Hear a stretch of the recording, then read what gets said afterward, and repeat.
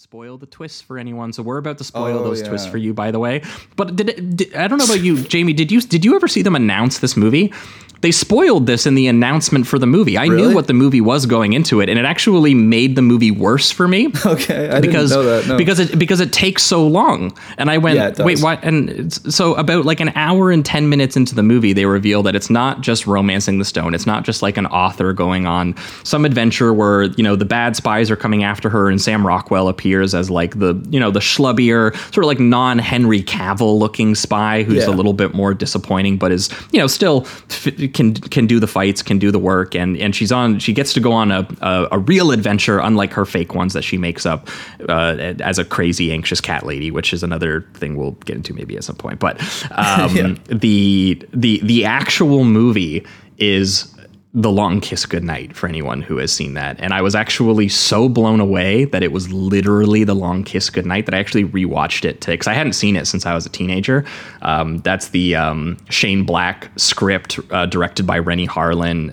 Sam Jackson is actually even in it and is in this movie as a result. Gina Davis is the lead in that. And that's a movie about Gina Davis, kind of like a pre-Jason Bourne sort of like espionage hitman neo-noir, but she has amnesia, that she is this sort of like suburban mother and sort of school teacher, and she's living this very sort of idyllic sort of like country life. And then all of these like very violent sort of henchmen from a different period of her life find their way back and start telling her that she's someone else. And she gets bumped really, really hard on the head, and she starts having memories that, it's very Jason Bourne. Like they almost feel like they kind of stole that from this a little bit.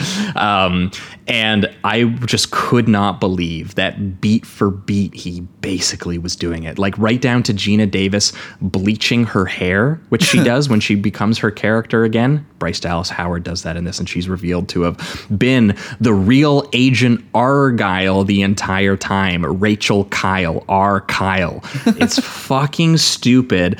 And, The Long Kiss Goodnight, it gets into its premise right away. Yeah. Literally, the opening thing is I'm having memory problems, and I'm in my 30s or whatever, but I'm actually 8 years old because I don't know what happened to me, and I've just been living this life. And they set it up that you're going, oh, there's something in her past that's going to come back. In this, it's used as like a rug pulling, like, oh my God. Not only is Henry Cavill not the real Argyle, and not Sam Rockwell the real Argyle, it's her. Yeah. And I went into this movie because they said when they announced the movie, like Bryce Dallas Howard signs on for a movie about espionage agent who has amnesia and writes books. Like they literally pitched that. I went into this being like. And I was like, so this takes an hour and 10 minutes to get to that premise.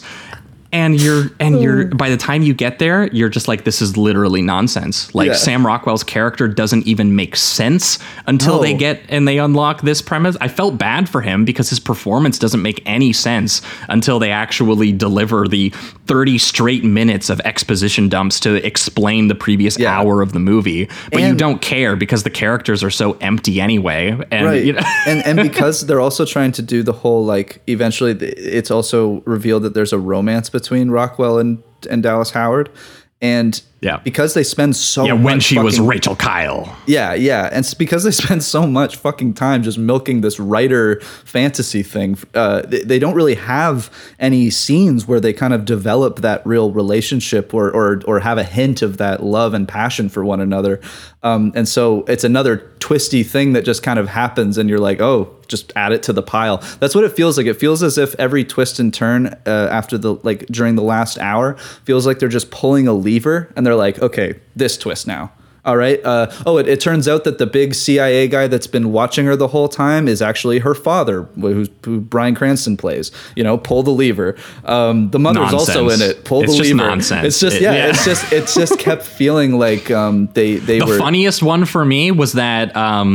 They do the whole Long Kiss Goodnight setup. She goes to Sam Jackson, who's like a former CIA director, and Sam Rockwell, and they sit her down and they tell her, this whole thing about, this whole thing about you being an author. You've just been It's all been a fantasy, and the Bryan Cranston sort of like evil spy director, he found you after you had like an accident, and he pretended to be your father, and he programmed you with this identity so that you would then write these books, and these books would be sort of like come to you naturally.